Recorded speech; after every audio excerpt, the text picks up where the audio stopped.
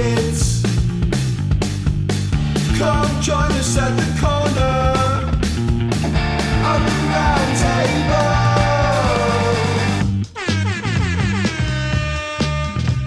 With Connie, Ted and Cobbs and the Oracle.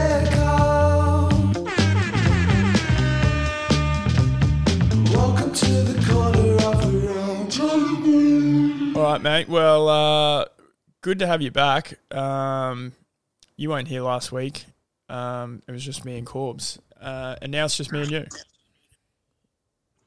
Either way, that's why we have a team of four, because at least two of us, sometimes just one of us can get up and deliver something to everyone. No. There's usually two. There's only ever had to be once, and that was you.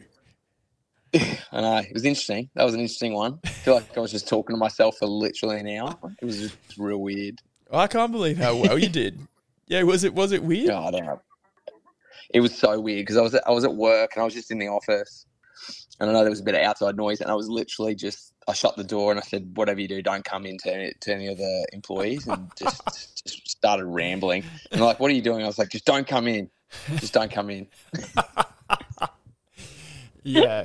And it'd be like getting caught having a wank or something. Somebody walking in on you doing a solo podcast. Yeah. I don't know what's more embarrassing. I know. Right now, I don't know. But you did that all in one take, yeah?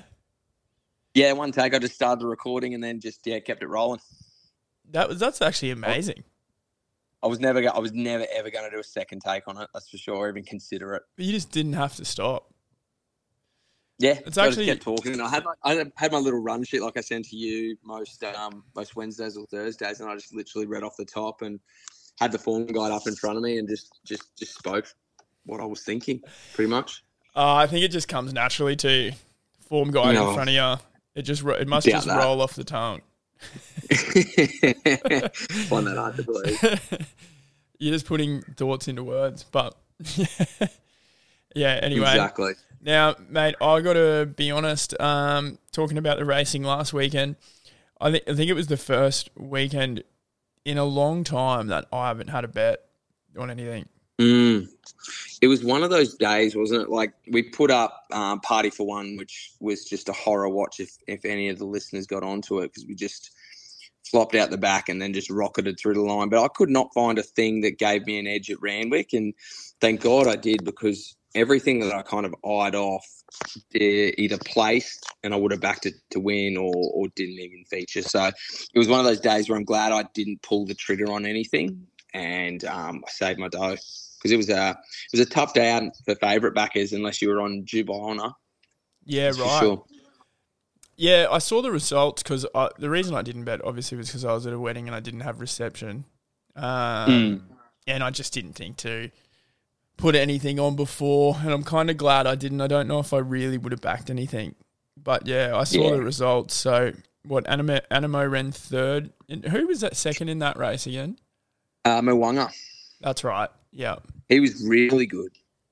Yeah, true. I read a report today that Annabelle Neesham's keeping him in training. So wouldn't surprise me if we see him up here in Queensland for our winter carnival, maybe aiming for like a Doomben Cup or even a Q22. Yep. That 2,200 metre race worth a few $1 million. Yeah, okay. So wait, so the autumn stuff down there is over. Is that the last meet, is it? This is the last weekend this weekend with the Champagne Stakes and the All-Age Stakes. So this is the last of the Autumn Carnival. It's kind of like the forgotten meet down there at Randwick this weekend. Yeah. And then Adelaide will have their little carnival. And then, as you can see, WA have a few little things on this weekend. And then Queensland starts to rip up at Doomben and Eagle Farm. I think there's a couple of Sunny Coast meets as well. And then, that's how it all works out. You know when you just said the forgotten meet? Yeah. Do you know what I just started thinking in my head? What were you thinking? I started thinking, I haven't heard anybody use that phrase before. And then I started thinking, I wonder what the forgotten meat would be if I had to pick one. And what would you? Well, I started thinking about turkey. Oh, yeah. I know what you're talking about. Turkey certainly. Although I'm not a big fan of it, mutton, another one. What's mutton? So mutton's like old lamb. It's like mature lamb. Oh, what? Like, it's been Yeah. aged or?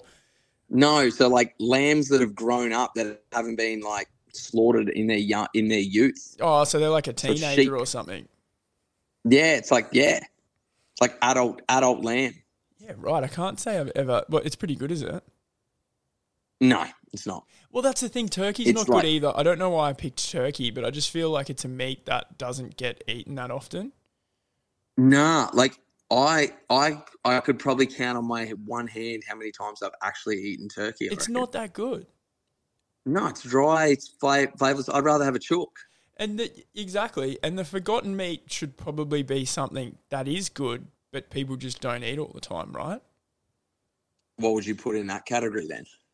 Duck? Well, it's a really tough question. Duck is good, for sure. Duck's it's a great meat. I'm not a big fan of kangaroo. Do you like game meat? Yeah, like venison? I don't see. I've never actually eaten venison, or I'd really like to, but I've eaten a fair bit of roux, and I don't mind it. But it's not. You can't have too much of it. It's got to be cooked perfectly, which is kind of hard to do. And I mean, it's not great. I don't know, man. I reckon, geez, that's a tough question. The forgotten meat. Good question. I like it. But that is, and then I only realised what you were actually saying when you said the Sunshine Coast meat. Yeah, I guess. We all know pork is the Sunshine Coast meat. It can be good, can be shit ass. Depending on how you cook. What about horse meat? Have you ever gone anywhere near trying that? This is actually taken quite a dark turn. Yeah, it has, hasn't it? No, I've never tried horse meat. I've tried some weird stuff in my time, but not horse. Like I've had crocodile, I've had emu, I've had all the game meats in South Africa. I've had tarantula, I've had snake. Whoa. Cockroach, crickets. Jeez, you've frog. really done it all. I've had some weird stuff. I certainly the tarantula was definitely probably the most outlandish thing I had was in Cambodia. It wasn't tasty, I'll tell you that. So I'm not going to recommend it to anyone to have. It's definitely not the forgotten meat. Do you know, what did you think of crocodile? Like, it's been a long time since I had it, but I kind of remember it had a kind of like a texture like almost fish, but almost tasted more like chicken. Yeah, it's definitely a hybrid of fish and chicken in terms of texture and taste. Yeah, really weird. Yeah, I actually had a crocodile pie, which was interesting. Was that at Kempsey? It might have been in Kempsey. It was somewhere on the road, and I remember getting it because Dad bought it. Yeah, man, it's when I know it. It's when you go through Kempsey, and I remember going past it a bunch of times and thinking to myself, there is no crocodiles anywhere near here. Like, why are they selling crocodile pies? Because we used to go down that way all the time. Like we used to holiday at Coffs, but then we'd go to Dorrigo and go to Port Macquarie, Southwest Rocks, and all around there. So no doubt that's where I had it, definitely. Yeah, definitely. I reckon that's it. I forget what it's called, that pie shop, but there's a crocodile on the sign. But anyway, that's we could spend all night on the forgotten meat, but what... back to the meat you were actually talking about. Yeah, the Randwick meat. Yeah. I don't think there was much to touch on the weekend of racing, mainly the fact that I think Jubaon is going to go to Hong Kong. I think he's going to win the big 2,000 metre race over there. I really want to see Mwanga up here in Queensland because I think he's screaming for 2,000 plus metres now, not just 2,000. Yeah. New Zealand held up again for you, mate, with Pennywecker. One of the New Zealand Oaks comes over here and wins the ATC Oaks. Wow, I just can't. I keep, every time these things keep winning, I keep thinking back to that podcast we did where you kind of laid them all. I jinxed them. You did. You didn't. You might have said, I'm laying every Kiwi horse that comes to Australia this year. I don't know if I said that, but I bloody hope I didn't say that for sure. But and it was funny, like pretty the one much that all they won. thought, Yeah, and the one that they were like so confident in Sharp and Smart ended up running sixth or seventh or something. So Yeah, it was weird. It's been weird, but it was a good win. And yeah, I think that's pretty much it that we need to touch on in terms of reviewing, because we didn't really have a bet anyway. yeah. I mean, I've just been a bit. How are you feeling with your tipping and your betting at the moment? Because I think it's fair to say this is probably the longest out of form sort of streak you've been on since we started the potty anyway. Are you feeling a bit scared? It's just one of those things. No, not really, because I know you'll laugh at this, but if you're staking accordingly and you're following a unit strategy, like the repeated losses, the way you've set it up is it's a stop loss. So yeah, your account's not looking as healthy as it once was, but it's not something where you're sitting back going, "Oh, I'm going to have to redeposit." So that's something that I'm very lucky with, that I've been taught that strategy. So like right now, the account's certainly not as high as what it was, say, 2-3 months ago, but I've still got enough cash in there. My unit staking has just gone down, and I'm still backing myself. I'm still following all my normal strategies in assessing a race. It's just not betting as much, I guess, if that makes sense. Well, yeah, it does. And I think the deposit is the redeposit is the thing that probably hurts the most. Yeah, and I think the other thing is you get a lot of people who will chase as well. Like, I'm usually pretty strict, and if I've had a couple of beers under my belt, I'll usually just lock my account once my bets have gone, just because then I'm not tempted to do anything, and then it's just ready to go the next day. So yeah, you were telling me about that strategy, and I employed it the other weekend, and it worked well. I think exactly, because sometimes the chase will work, but the majority of the time it won't. So that's one thing that I'll always encourage to any of our listeners who do feel like they have a problem or anything like that. Like, do put little strategies in place and make sure that you are gambling responsibly, I guess. Yeah, and that one, for instance, is just while you're like having a bet on a Saturday or any day and you start losing a bit of cash and you're feeling the need to redeposit, just like, maybe do one more, but then put the restriction on for just 24 hours or whatever.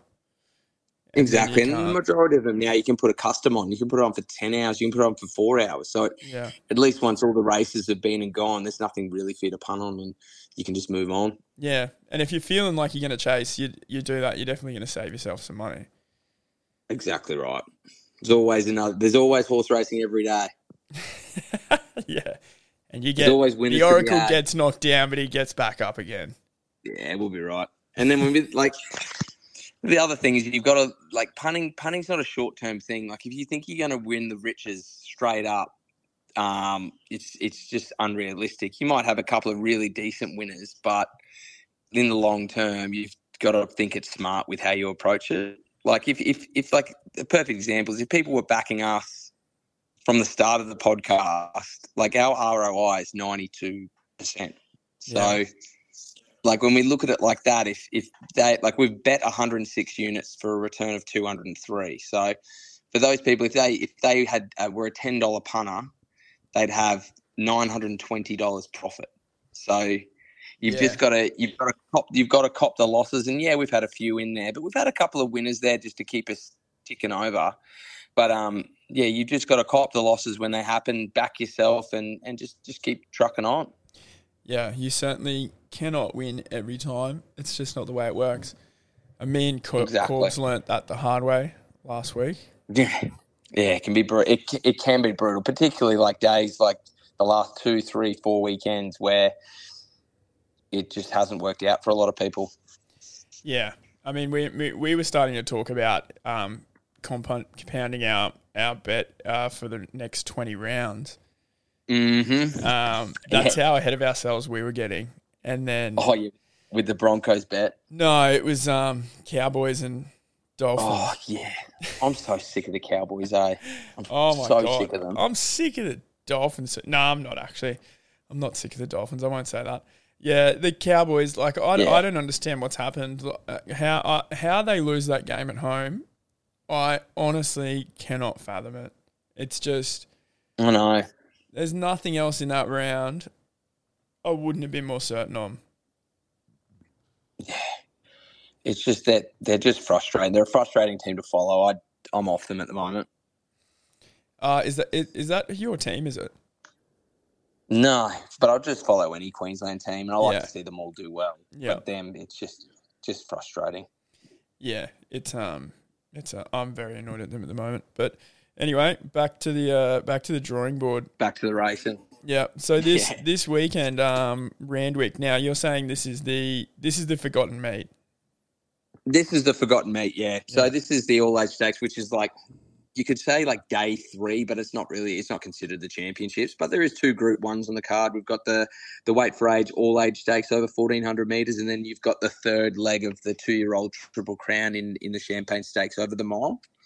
So Randwick, the rail's out 7 metres from the 1,000 metres to the winning post, and then 4 metres the remainder.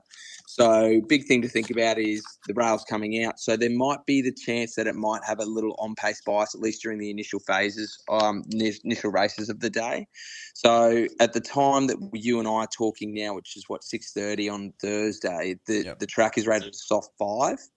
But they were, I think, expecting some rain tonight, because I know Hawkesbury was abandoned today, so they abandoned it and it'll be postponed to another day. So it was a soft 5 when I last checked, and then I think they're getting a little bit of rain tonight and tomorrow.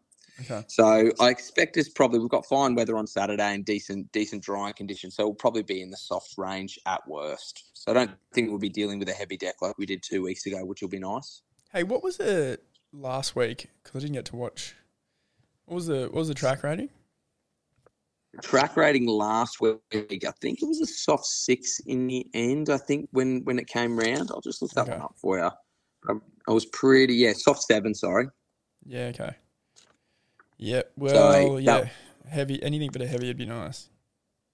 Yeah, exactly. So the rail was in that 4 metre position last week. So what we've got to think about with that is we're coming out another 3 metres. And if you look at the way where Animo came down, where Dubai came down, and all those other horses were winning down the middle of the track. So I don't know. It's food for thought. If we're getting a bit of, like, even Explosive Jack came down really out wide as well. So just food for thought. And if the it is soft, or even like the soft 7, even heavy 8 range comes Saturday, just watch for the horses to come up the rails, I guess, in those first few races before it starts to chop out, and then you might start to look to come down wider. But it's just something to look at. And like I always say, just don't bother getting any bets on now, because the price is rarely going to change between now and race day, and all of your early market shoppers have already done their thing and changed the market with their money anyway. Okay, good advice. So the all-age stakes is race 7. Now this is the 2-year-olds one. Yeah, so the Champagne Stakes in race 7. Champagne Stakes. Yep. Sorry, I made absolutely. Right. I was saying it and didn't even realise what I was saying. Made no sense. Yeah, that's all good. Yeah, so all-age Champagne Stakes, so over the mile. So the Golden Slip is the 1,200 metre race. They then go to the Size Produce, which is 1,400 metres, and then onto the Champagne Stakes for the Triple Crown. So it's a pretty good thing. Obviously, you've got a couple of horses coming out of that Golden Slipper in Don Corleone, who's what appears to be up for forever. We've got Militarise, who obviously ran in the Slipper also, won the main lead-up race in the Size Produce last start. You got Tom Kitten, who's coming out of another one of those kind of lead-up races in the Fernhill, which was on the 8th of April, which was last weekend. So there's a lot of decent horses getting around in this race. It's actually, I'm surprised that Militarise is so short. Yeah. Like $2 is quite short for a horse that did very well last start. Like, it obviously put an absolute gap on them. Yeah, but it was 30s, wasn't it? Or something like that. One at like $30. One at paying about $30 last start. I think it was. Like, so what you got to look at, like, its SP in the Todman behind Cylinder was 26. It was then 101 in the Slipper, and then 30 something or whatever it was in the Size Produce. So my opinion of the horse is great horse. Like, the figure that it put up last start was very good in that Size Produce. But the problem is, I feel like when you go back and look through the horses that it beat, it beat some very good horses, but I just feel like it handled that heavy 9 deck better than all of them. And it would have been interesting to see the horse on a good deck or even just one of those like soft 5, soft 6. Yeah. So that's my only little, I guess, concern with the horse. Like the figure was really good and everything to suggest with its, I guess, its sectional times in the 6, 4 and 2s that it'll get to the mile. Don Corleone, again, was another horse who was very good behind Militarized. I thought his slipper run where he ran 4th was very good. And he did run 2nd in a Blue Diamond, which, funnily enough, has ended up being quite a good form race. So I think he's certainly a chance. And then he gets James McDonald again back on board, who did ride him early on in the piece in the 2-year-old handicap in early Jan. And then he did ride him in that Piero plate. You know, when he was the $1.60 favourite when that massive Cafe Millennium came storming down the outside? Yeah, never forget it. Yeah, so J-Mac knows the horse quite well. The horse that I do like here, and this isn't a bet because I think I don't like this 2-year-old race. I think some of these other horses down the track are quite interesting as well. Is Tom Kitten, because it's got the 1,600 metre run under its belt, and I thought it was a really, really good win last start in that Fernhill last week at Randwick. Yeah, okay. Nash is, funnily enough, undefeated on the horse. So the horse has obviously had 4 starts, and 2 of those starts has had Nash on, and he's won both of them. So I think he's a really, really good chance in this race. But again, you could make cases for a lot of the horses down here. Like Bases Loaded might get its way up the front because we probably got Townsend leading the race, but I think Bases Loaded has it covered, so it might get the run of the race up front with no pressure. You've got this interesting horse, which is the Will Hubert horse, the one down here, Felix the Scat. Oh, the Holberts. Yeah, so he's got a horse down here, the Peter and Will Holbert. They've sent a horse down here from Queensland. So the horse was really good back in February this year. He won a 2-year-old handicap over the 1350 at Doomben by about 4.5 lengths, I think it was from memory. Yeah. He was then sent back to the trials and then came back and had another run probably 2, I think maybe 3 weeks ago, just in late March, and just got done by another horse, but he was the 230 favourite. So he's certainly got the SP punters. Like I think on debut he started with a 7, but then the rest of the races he's been $4 or $5 or less. So he's an interesting horse, and you've booked Gun, which is a great jockey booking. So yeah, it's one of those tough races where I wouldn't be surprised if Militarized comes out and absolutely blows them away. But then I also wouldn't surprise me if there's 4 or 5 horses there in the finish and we're looking at a photo. So it's not a race that I'm keen to bet into, but I certainly think that there's a few open chances. And Militarized at $2.05, I'm really intrigued to see what the big syndicates do, because he's got a horrible SP profile. So I don't think they're going to be drawn to him. So if you're looking purely off that, you might actually get a better price come race day. Yeah, surely. Yeah. So yeah, tough race. Yeah, quite a few legs. Honestly, if you guns to my head, I'd probably go 1, 2, 4, 5, 7, 9, and 11. So go relatively wide in this race. Yeah, definitely. And the next race is the All-Age Stakes.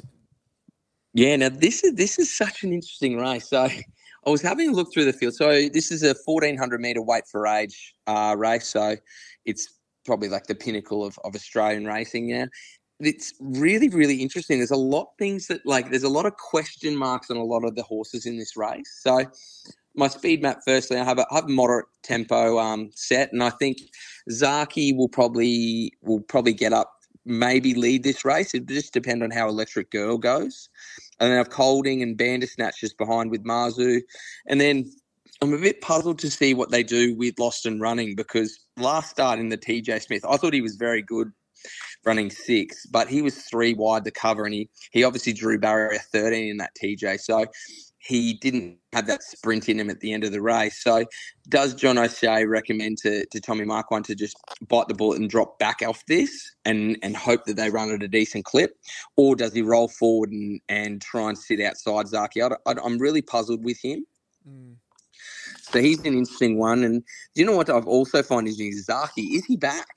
Like, what's happened to him? So he missed he missed the majority of the early autumn because he had that really lackluster trial, and I think Annabelle had a worry that he hadn't come up because we've got to remember he's a 7-year-old now, so he might take a little bit longer just to get wound up. Yeah. He then had a trial. He's had since let's have a look here. So Feb, he had that average trial, and then he had a decent trial with J-Mac on board early April on the synthetic though. So I'm not 100% sure about what you take from it, but he does have a good first up record for 9 starts, 4 wins, a second and a third, and he's actually 2 from 2 at the track and distance. So I think if the Zaki that we have got to know, if he turns up, I think he wins this race, but there's a lot of question marks over him. But I think $6 is one of those prices where you can look at it and go, you know what, I'm going to have a little flutter on him here with this.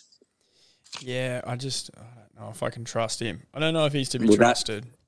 That's the other thing is you just got to go. Is he worth it? And I think you'll get a good indication with your yard watches, because if you see they're doing the yard and then you see like a decent drift on him, then you'll find a lot of those syndicates that I have yard watches there will be putting a set against him because he's either looking pretty fat or he's carrying a lot of condition. So I'd be keeping on that with Zaki. Just keep an eye on that kind of late market, probably the last 10, maybe 15 minutes max before the race, just when they're doing the mounting yard, and see what comes of it. Because if there's money that comes for him, then I'd be looking to back him. Yeah. Okay. Because when you look at this field is an unbelievable field. I'm not questioning that. Yeah. But you look at it like Giga Kick, this will be his first time going to 1,400 metres. He was epic. I'm not questioning him at all. He was epic in the TJ. Can he run a strong 1,400 metres? You've then got Marzu, who has similar sort of issues with potentially running out 1,400 metres. He's run 1,300 metres and performed soundly, but not 1,400 metres. Jacquino, he's coming off that flop in the Australian Guineas where he didn't actually run out the mile, but then you got to go back and look at his Group 1 All win where he got Gentleman Royal in that photo. So is he up for it? Private Eye. Now, if Private Eye brings his form of last year when he what was that race he won? Oh, what was it called? I don't remember. He won a big race at Flemington. What was it? I remember he ran second in the winners' race. You know, the one that's the week after the Everest, and it's named after the previous Everest winner of the 1,300 metres. He beat Marzu, Kementari, and all those guys. Yeah. So he's definitely performed in this thing, and I think you can forgive his run in that TJ 2 weeks ago where he came up the inferior ground and he did actually come up Copper Bump coming around the bend. So I think he can be forgiven. Cascadian gets Nash, which is a really good jockey booking, but he's dropping back from 2,000 metres to 1,400 metres. So and don't forget Rock and Horse. Oh, I'm getting there. Don't worry. I'm just making my way down in market order. Okay, good. I was just making sure. No, that's all good. So Cascadian drops back from the 2,000 metres, and he won a very lowly ranked Australian Cup. So, but he does get Nash. You've got this interesting horse, which is the Yahagi's horse, the Ho-Oh Amazon, which is a Japanese horse. Yeah. So these people are Japanese. I was wondering. Yeah, so Yahagi had Unicorn Line last week in that QE, and I thought he was really good considering. Like, I reckon if we'd had a good deck, and I reckon he would have finished a lot closer. I don't think he would have beat Dubai, who looks to just blossom into a 4-year-old. This horse, I feel like, is at the twilight end of his career. Like, I don't feel like he's at his absolute prime. So I've got concerns about him. Your mate Rockin', what was that? I was just going to say that Japanese horse's last bloody 6 starts there's 1/3 in there, but there's a lot of like 10s and 12s and 15s and stuff. Yeah, exactly. So you're going back, like his when was his last win? Was it back in 2021? Yeah, a while ago. Yeah, 17th of April there in a Group 3 over the mile. So you got to look at it like that. And he had Japan's best jockey on board there. So you've just got to look at him there and go, all right, mate, are you at the twilight end of your career? And are you just a travelling stablemate for Unicorn Lion? And Yahagi's just putting you into this race because he can. Like, that's just that's my opinion more than anything. I think so. And then you got Rockin' Horse, who I thought was very good in that William Reed behind Imperatriz and Bella Nipotina. Cross the line with September Run, A Case for You, who I think is going to be a decent sprinter here with Mick Ken and Mick Price as well. I think Electric Girl, Bandersnatch and Colding a bit out of their depth. I honestly think, why don't they retire Colding? Like he's a 7-year-old. He's done so well. Like, if you look at it, when was the last time he performed? Was in June last year in the Q22 over 2,200 meters. So they're probably looking to kick him off here, and because it's a Group 1 over 1,400 meters, they might just look for a decent like 7th or 8th pace check maybe. But this is a really, really good race, to be honest. And I'm not sure where I'd go, to be honest, in terms of like quaddie numbers. Like, I'd probably have to wait and see on the day how the track's playing, but I'd almost be inclined to potentially not include Giga Kick in. Oh, I know that's big, but I know. I reckon he runs at 1,400. I reckon he looked strong at the end of that 1,200. You reckon? I reckon he could have got it if it went longer. Oh, really? I would have said I thought I wish I win. I thought I wish I win had him covered. Wish I win got him. Sorry. But he wasn't fading out of it. No. I know what you meant. You're right. He probably doesn't beat I Wish I Win. But, I mean, I Wish I Win was amazing to and through the line. But I thought Giga Kick, like, there was a long time in that I thought he was going to win. Yeah. It was only like late. I was like, no, but also had I Wish I Win in the quaddie, but was on Giga Kick outright. I don't know. To be honest, though, actually, I'm just looking at the race. If I was honestly, you have to put Zaki in. And if you look at the TJ last week, you look at Giga Kick versus Marzu. Giga Kick was hitting the line harder than Marzu, so you could probably put a pen through Marzu. Jacquino, well, we know J-Max jumped off Jacquino and after trialling him at Randwick, and he's opted for Zaki. So could you put a pen through Jacquino? Include Private Eye because you can't not. Cascadian, and that's it, actually. So I've just talked myself in it. So Giga Kit, Zaki, Private Eye, Cascadian. Yeah, okay. I like it. I just got a bit short in that one. All right, lovely. Do you want to talk about any other races here? Race 9 and 10? Yeah, I've got a couple. So let's go race 4. So I really like. If you have a look at this, you'll recognise a familiar face. So this is the B Car Stakes, or James H B Car Stakes, whatever it is. Group 3 over 1,400 metres. Yep. So we know Opal Ridge was one of our bets 2 weeks ago. Yeah. I was very bullish on the horse. I thought it was immoral, and this Magic Time horse from Graham Begg came out of nowhere and just handled the heavy 9 just amazingly. Yeah. So, like, I'm looking at this race, and can you justify $1.85 for Magic Time? No. What? It's unbeaten. This Alentia thing goes pretty good too, doesn't it? Yeah. But I mean, Alentia's all right. Yeah. To be honest, though, I feel like Magic Time, the horse that the horse that I like tonight, Marxist. Actually, it beat Marxist in a maiden back in October last year. Yeah, okay. I think Magic Time's a really, really good horse.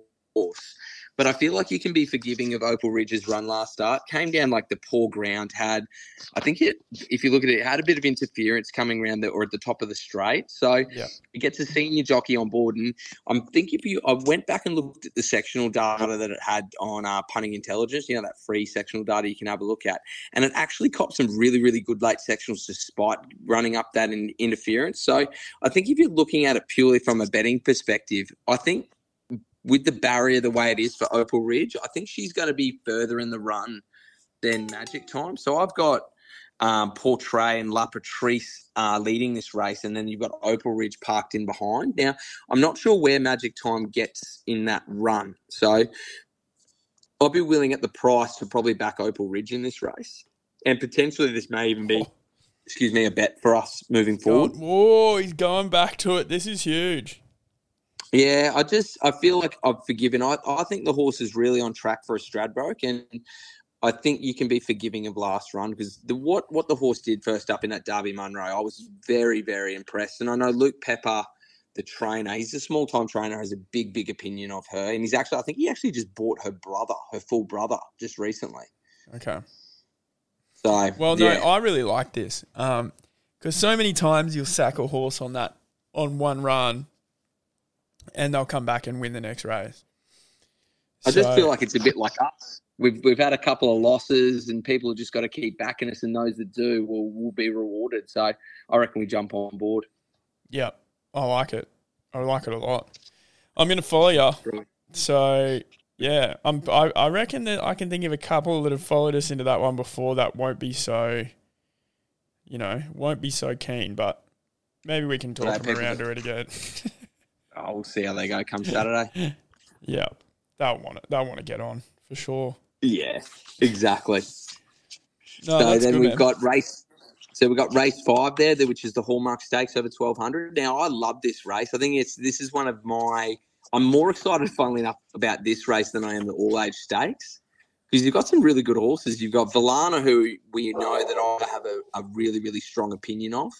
Has trialled very nicely. What I find interesting, though, is two nice trials early in March, but J-Mac has opted to ride with Gravina, which I find very interesting. Yeah, okay. Gravina, yeah. I'm not opposed to that, though, because Nash, we know Nash rode Villana and the Hunter to that awesome win behind where it knocked off in the Congo and Gravina in that race. Nash rode in that really unlucky run in the Golden Eagle and won on it in the Silver Eagle. So I think Nash has probably taken the booking because he's got a really like a good association with the horse. The price for the horse all in was about $455. So the good thing is it's drawn really nicely, and at $270, I think that's a good price. Yeah. Cold Crusher was really good behind Bacchanalia last start, and I think if you're looking at this race, obviously isn't a quaddie at all, but I feel like Cold Crusher could certainly, I think you could turn the tables on Bacchanalia. We know Gravina loves Randwick, particularly at this distance. 6 starts and never missed the trifecta. Waihaha Falls, who we've had a really, really good opinion of. I thought it was unlucky behind Bacchanalia. Not sure if it's come back as well as expected. It'd probably certainly prefer if it was a heavy deck, and I think if we get the uncertain rain or the unpredicted rain come, then I'll be looking to back it. And then the horse that we've had in the black book for a long time, Key Largo, finally drops back from Group 1 grade into this. Yeah. What was interesting with Bryce Hayes is the horse was nominated for the handicap up here in Brisbane, which was the last race. And I actually gave it a huge chance over the 1,000 metres because we'll touch on that briefly when we touch Eagle Farm. But the race was up here at Eagle Farm, had so much pace, and I thought this would set up for a backmarker like Key Largo, but he's obviously opted to come here, so I don't know, wait and see. But I think it's a really open race. If you gun to my head, I'd be going Villana because I really like the horse's trial and I've got a lot of time for it. But I do also concede that I think Gravina, Cold Crusher, Waihaha Falls, and even Key Largo all have a chance. Yeah, good looking race. It is. I really like that race. Key Largo was only, not even 2 lengths off Maria Mir and Uncommon James last start too. So you got to look at it like that. And Uncommon James and Asphora, they're both horses who were very fancied in that $4 million quokka. So it's certainly coming out of the best form lines. And again, you've got to remember, like the horse beat Palele home, who was an Everest horse last year. Yep. He also beat Remark home, who we had opinion of, Shades of Rose, Eduardo, Zoo Style. Like, the horse certainly has good form lines. And I just wish he'd drop, because the horse's handicap rating is only 88. So I feel like like he could drop it back to an 88 race and it'd be a real chance. Get a win, yeah. Yeah. The owner's probably starting to think that too. Although, they're probably still making money getting fifths. because it was nommed in the last race there at the 10th race, which is a BM88K, and it had Brett Pebble on board there, drawn really nicely. So he's opted for this race. So I don't know, is he going for those riches just to try and get a bit of cash up his sleeve, or I don't know. I don't know what he's doing. Yeah, so any more at Randwick there you want to look at? Well, I'll touch on Brutality, but no one's going to bet on him. But I really liked his run behind Bacchanali. He actually copped the fastest sectionals, 400 and 200 metres of the meeting at Rose Hill on the 25th of March, and that was on a good deck. He did run 13th, I know that, but he was out the back and over an unsuitable trip. So he steps up now to 1,400 metres in a BM 100. Like, he's been racing in decent company. So I think he's certainly a chance in that race. He's not going to be a bet or anything like that, but he's a horse that I'm going to watch go around. And if I see any sort of, if it's certainly in the soft or heavy range, I'll probably have a little snippet on him, but that's more a heart bet than anything else. Yeah, I mean, some people might bet on him. Yeah. Not, maybe me. Yeah. Some sickos like me who can't sack a horse. Exactly. Yeah. All right. Sweet. So, what about Sandown? So Sandown's it's on the lakeside race, so that's the inside track there at Sandown. So it is a bit of a tighter turning track and has been more favourable to leaders in the past as opposed to the hillside. So it's one of those Vobis meetings. It's kind of like Magic Millions in a way where you have to be a Vobis horse to race in it. So it's one of those weird meets where the quality of the racing is quite limited, and it certainly doesn't have the Magic Millions feel about it or anything like that. But there's a lot of big prize money, and if you had a Vobis horse, I'd be certainly running him here.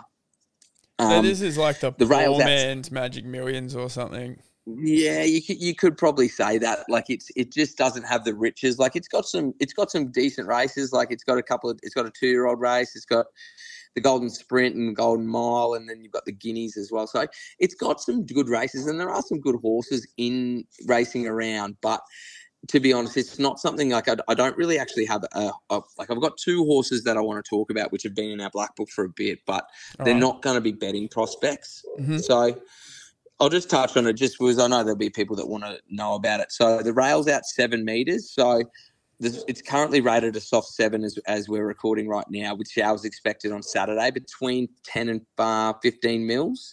So I'm expecting probably soft 7, heavy 8 going at the absolute best. So you want to be looking for wet trackers to come through.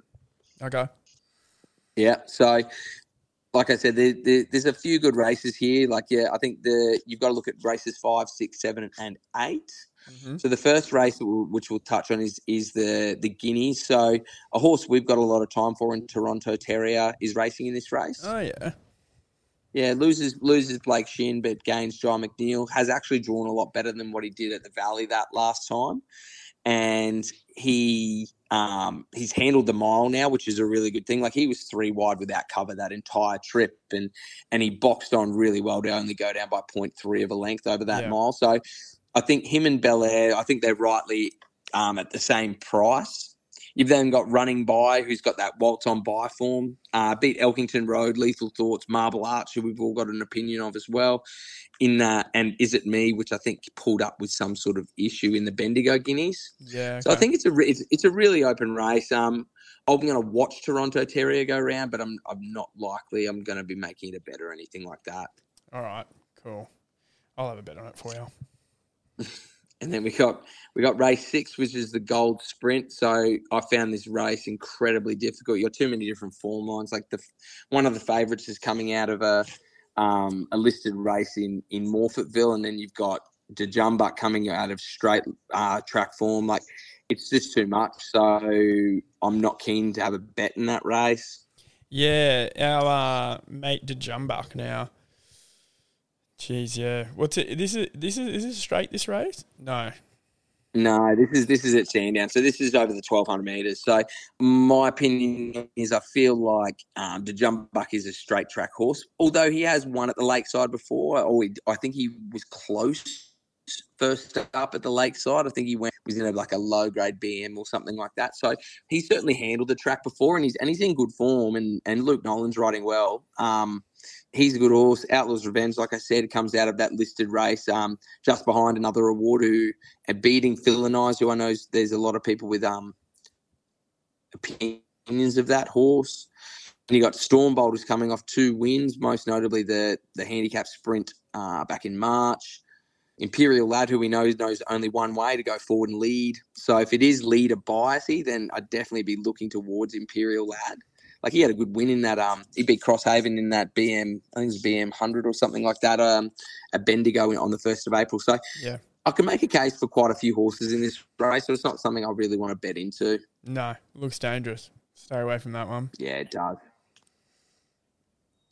So then we look at the next race, which is the Showdown. So it's actually good prize money for this race. So it's $550K for the winner. Yeah. So this is the 2-year-old race over 1,200 metres. So I won't make won't make too much of a carry on with this, but She's All Shenanigan with Simon Zara is probably the boom horse that everyone's on about. It won its last start in the Vobis Gold Rush. It won it by about 4.5 lengths, beating quite a few horses home. Yeah. So I think it's rightly so the favourite. Oh, yeah. Exactly. She's All Shenanigans, one word. Yeah, it's pretty... I wouldn't have been able to pick that. That's what it was called until you said it. I wouldn't have even said it like that until you said that. I was still trying to decipher it. All these long ones with no spaces. Yeah, that one's wild. Anyway, sorry, go on. No, that's right. So Critique won its maiden by about 3 lengths last start after having a very good run behind Libertad, who we know came out and won that listed race at Randwick 2 weeks ago. Gets Michael D, our boy, on board. I really like the horse. It's just whether or not he's going to handle that heavy deck, which will be interesting. I also like Treasureway, who you and I know of quite well. Oh, yes. That's in at 15. And then I could also make a case for Elphinstone. Oh, yeah. So it was actually 4th behind She's All Shenanigans in that 1,000-metre race. So I think you can make a case for it as well. And then you've got this unraced horse by Gavin Bedgegood. So it's not a race that I'm pretty keen to bet in, but it's actually a decent race. Where's the unrace? Oh, yeah, this Mr. Vane or something. Yeah, okay. Look, Treasureway loves running a 3rd. He's run 4 in a row to start his career so far. Maybe he runs a 5th. Well, that would be nice. It'd be good. I reckon he's a chance. $4.20 the place. I like it.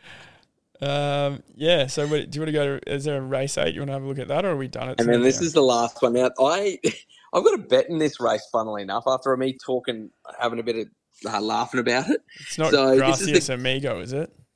No, it's not, unfortunately. Sorry, mate. Okay. So it's the Miles. This is the Gold Mile. So how is Sosi Bond not favourite? Oh, yeah, what? Pinstripe's favourite. Yeah, how's Sosi Bond not favourite? Did he win this race last year, potentially?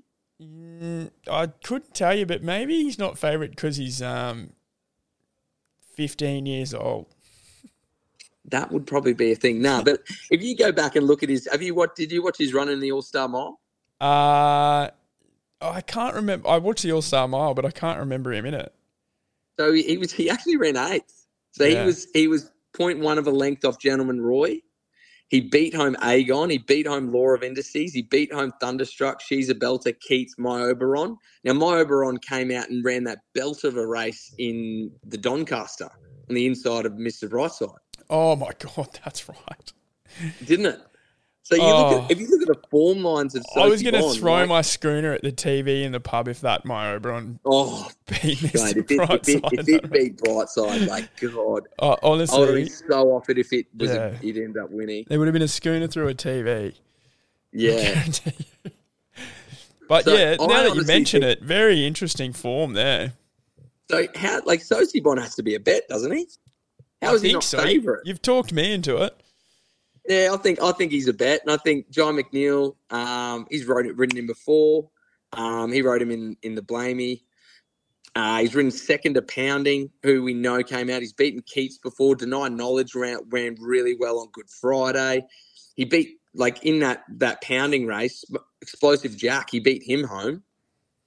Explosive Jack came out and won the Sydney Cup on the weekend. Like, he's got the best form lines of anyone in this race, and I think he should be favourite. Well, imagine if he won. Do they just retire him? Does he take the gloves off in the ring straight away after that? Maybe. I would have loved to own him. So he's a 9-year-old gelding. He's won $2.3 million. Yeah, he's an absolute legend. He's having his 90th start on the weekend. Oh my God! Surely that's an omen, winning your 90th. What a weapon! What a weapon of a horse! Yeah. So I think got through that in high level racing. How's it got through that many starts? I know, it's incredible, eh? And he's raced in Group 1 company and everything. I think he's raced in 4 different states. Like, he's been a war horse. Yeah, a true war horse. Wow. Yeah, I love it. I reckon we get on him. Yeah. So I think so. Well, then let's just say that we'll get on Sosi Bon, even if it's just a bit of omen betting. Oh no, that's amazing. I love it every time you get Sosi Bon as a tip. Every time. Yeah, I can't say I've tipped him before, but I'm pretty stoked I've tipped him now, even if it took me 9 years to do it. Everyone can get around it. Yeah. You just want to see it happen. Exactly. So that's it for Sandown. I don't really have much else I want to discuss there. All right, let's go to Eagle Farm then. All right, so Eagle Farm, we know it's going to be a good deck regardless of the rain. It's been really nice weather up here this week in Brisbane. Rails out 3 metres. Big thing to note with Eagle Farm is it is a horses for courses track. So you want to be finding horses that have handled it before. So some horses that like Doomben don't necessarily do well at Eagle Farm. So that's just food for thought for everyone. Now, I don't want to waste much time with this, but we'll just touch on a few horses that I really like in certain races. Mm-hmm. So in race 1, we've got a black booker in Headwall, and I think Matty Smith's good jockey, good trainer, and he's finally landed a senior jockey. Now, this horse has never finished outside the trifecta, and I think it meets a really average field, to be honest. All right, lovely. Race 1 to Headwall. I really like it. Yeah, really like it. In the second race, now this is a horse that I've had in my black book for a bit. It's been met with some market support recently. Jeez, it might have been because of scratchings. Yes. What is it? I like Al Abur, number 6. Loved what it did last start here at Eagle Farm. So it's actually 2 from 2 at the track. Damon Thornton has a relationship with the horse and has actually ridden its last 2 starts, both at Eagle Farm. I think I had it in my black book I wanted to see it up around 1,800 metres, maybe even 2,000. We're sticking at 800 metres, which is a slight knock, but I think the horse should be winning this race. Ooh, okay. I like it. Now, this race here, we're going to talk about race 4. There's a horse in this race that I think potentially could be a podcast bet. Okay. All right. I really like Mashani Gangster. My only concern that I have is, one, we've got CJ Graham's all right, but we've drawn the absolute car park. Yeah, okay. 16. Which is a worry for me. So my black book note, the horse came into its first up run of 2 very dominant wins late last year. It won its maiden at 1,000 metres over the Sunshine Coast by about 3 lengths, and then went to the Gold Coast over 900 metres in a 2-year-old handicap and won it by about a similar sort of trip. So the horse likes to roll forward. The only problem was it was 3 wide, no cover last start, and it still hung on so well, which I thought was really, really good. So I really like the horse, and I don't think it's been missed in the market, as you can see. And what did it open at? Oh, it's actually come out a little bit, which is good. So you get $650, which is a good price, I think. I really like the horse. It's a winner. It loves to win. Okay. There's that. And then we got the 5th race. We've got 2 black bookers in this race, which is really quite annoying. We've got the Drover and Good Chat, both at the top of the market. So I can't separate them. So as a result of that, and they're drawn next to each other as well, which makes it even worse. So they're probably not going to be a bet for anyone. Okay. But yeah. One more as well. Race 9, is it? Now have a look at this field. Get up race 9. Have a look at the field. Oh, Rothy. Oh, nice. Rothy, Zoo Style, Prince of Centerfire. Boom, Garrett Baldy, Sneaky 5, Alpine Edge, Star Tonto's Group 1, your favourite J. Bell, Centerfire. Oh, very nice. Ascot handicap. Yeah, so Muncie in the last as well, mate. Yeah, right. Muncie in the last. The real king of the last. None of this pikey in the last stuff. And then you got who else we got? Then we got Ethan Soxtagon, who's a horse I've got a lot of time for. So I think this is a really, really good race. I've got a cracking speed. So if you look at all the speed horses in, you got Zoo Style coming in from barrier 16 to get across. You've got Isamu can roll forward. Emerald Kingdom likes to dictate things. Rothy's quite versatile, but probably will use that gate to there. Centerfire can roll forward. Prince of Boom can roll forward. Grey Worm rolls forward. So you can see how I'm looking at this race and going, wow, we've got a lot of pressure up front and a really fast tempo. This is setting up for a swooper. And that's what I thought Key Largo was going to do, because if you would have seen here, Key Largo has been scratched. Yeah, you can see that. It's the one you were talking about, yeah. Yeah, so you look at some of the horses in this field, like Rothfire started favourite for a Group 1 Winterbottom. Like, you got to look at his stats. Like, he's 3 from 3 at the track and distance. He's had 5 wins from 9 attempts at the track. He's had 7 first-up attempts for 5 wins. And he's had 5 attempts at the distance for 4 wins. So Rothy's just he's awesome. Yeah. And I think he's trying soundly. He's got to carry the big weight in his handicap, which is fine. But you look at the horses that he's conceding weight to, it's the only one really that you're looking at, probably Alpine Edge and Sneaky 5, that he's giving a decent weight to, or pretty much. Yeah. Oh, wow. It'd be really interesting to see how he's come back again now, because I thought his last prep was pretty good. He had some really good runs in there. So if he's got, even improved a bit from that since that injury, I reckon he could be hard to beat here. Exactly. The weight is the thing, I guess. Like, you look at him last prep, like first up, he won that McEwen Stakes. He actually beat Coolangatta, who we know is a 1,000-metre specialist. He beat Zoo Style. He then went to that Moya Stakes, which Coolangatta won. Remember the horse, the one that you had? Yeah. I thought he performed soundly. He beat some very good horses home, including Isotope, who I think's gone now. He ran second in that Bella Nipotina race, the Manicato. And then he was in that bunch finish. It says on paper that he finished 8th in that Group 1 BRC Classic. But when you look at it, the horses that crossed the line with him, you had front page Bella Nipotina, Lofty Strike, who we've all got opinion of, Astrologist, Giga Kick. He was within 0.4 lengths of Giga Kick. Yeah. So you just got to look at his form lines. Like, he just screams class in this race, doesn't he? And he's $5. Jeez, that looks good. Yeah, he does. And Mark Duplessis can ride too. Duplessis all right. Like, he trialled Rothy on the 16th of March as well, so he's going to continue his association. So, yeah, it's this is a really, really tough race. But if you have to gunsman, Rothfire just screams class to me over the rest of these horses. But I do concede that Prince of Boom certainly has a case. Zoo Style as well, Garibaldi, even Alpine Edge and Star Tonto certainly have a case for them. Yep, definitely. Well, let's go to Ascot. You want to talk a bit about Ascot over in the West? Let's talk about Ascot, because it's probably the biggest race or biggest prize money race over the weekend, which is going to be great. So we've got 2 good races that I want to touch on. The first one is the Karaka Plate, Karakata Plate, sorry, which is Group 2. So this is for the 2-year-olds in WA. So there's a horse in this race who there's a big, big boom on it called Live to Tell. Yeah. Very good horse. Could be Amelia Palm, Amelia Jewel.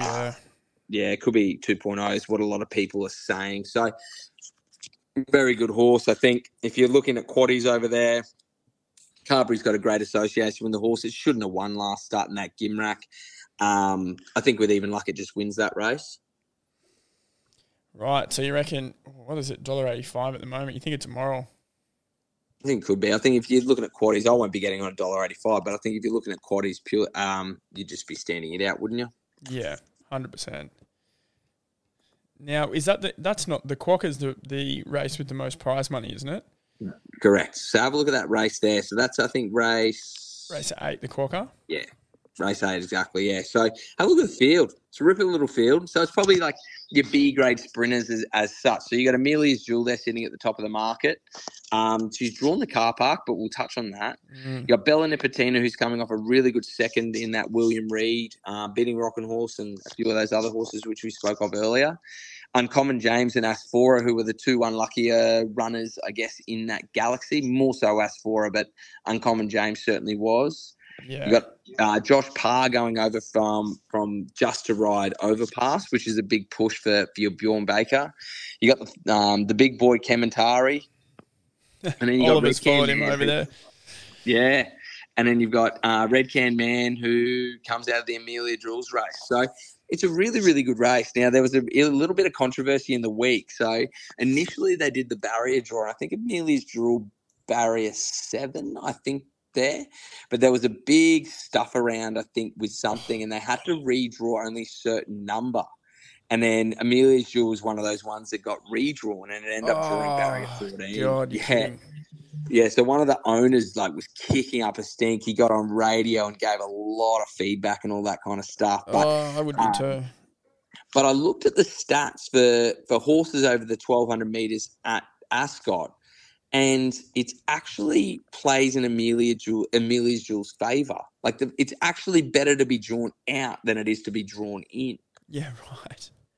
So if you look at the race, there is a decent speed set on. So I think you've got Red Can Man will probably, if he usually likes to take up the front, but then you've also got Massimo and Shades of Rose who like to roll forward too. You've got Asphora and Uncommon James who will probably follow Red Can Man across. And I think Amelia's Jewel can do the same thing. So I reckon she can sit three wide with cover and then peel out and go down the outside. Yeah. Yeah, it's a really good looking race, this, actually. I'm excited for this. It's a great race. It's probably not a betting proposition for me because there's a lot of horses that I've got a great opinion of in this race, most notably the top 4 in the market. Yeah. But at the same time, she could just come away and blow these away, and then who knows, they're probably getting Everest talk happening, which wouldn't surprise me. I would kind of love to see her do it, but at the same time, geez, I love Bella and Uncommon James. Exactly. You're looking at it that. And then we've even got opinion. We even like Asphora. But Bella and Uncommon James have been great horses for us on this podcast as well, and even before we started doing it. So, Bella's obviously, Ben Mellon's flown over just to ride Bella, so that's obviously saying something. And Ben Thompson's done the same with Uncommon James. So, yeah, great race. It's probably one of the races of the day. So put a little reminders in your phone for 5:50. 5:50 Saturday. That's unreal. Now, just before we go, have you got a Friday tip for us? I was looking through and I can't find anything. Oh, no. Which is so annoying. I was looking through the fields, everything like that. Oh, no. We've been really good with our Friday fill-ups, haven't we? Yeah. That's all right. Plenty happening on Saturday, and we're nearly there. I love a short week. Exactly. It's a good feeling, eh? Oh, it's fantastic. All right, man. Well, let's wrap it up. Thanks for coming on. Pleasure as always. All right. Well, let's have a fill-up. Okay, let's do it. All right, mate. Take it easy, okay? See ya.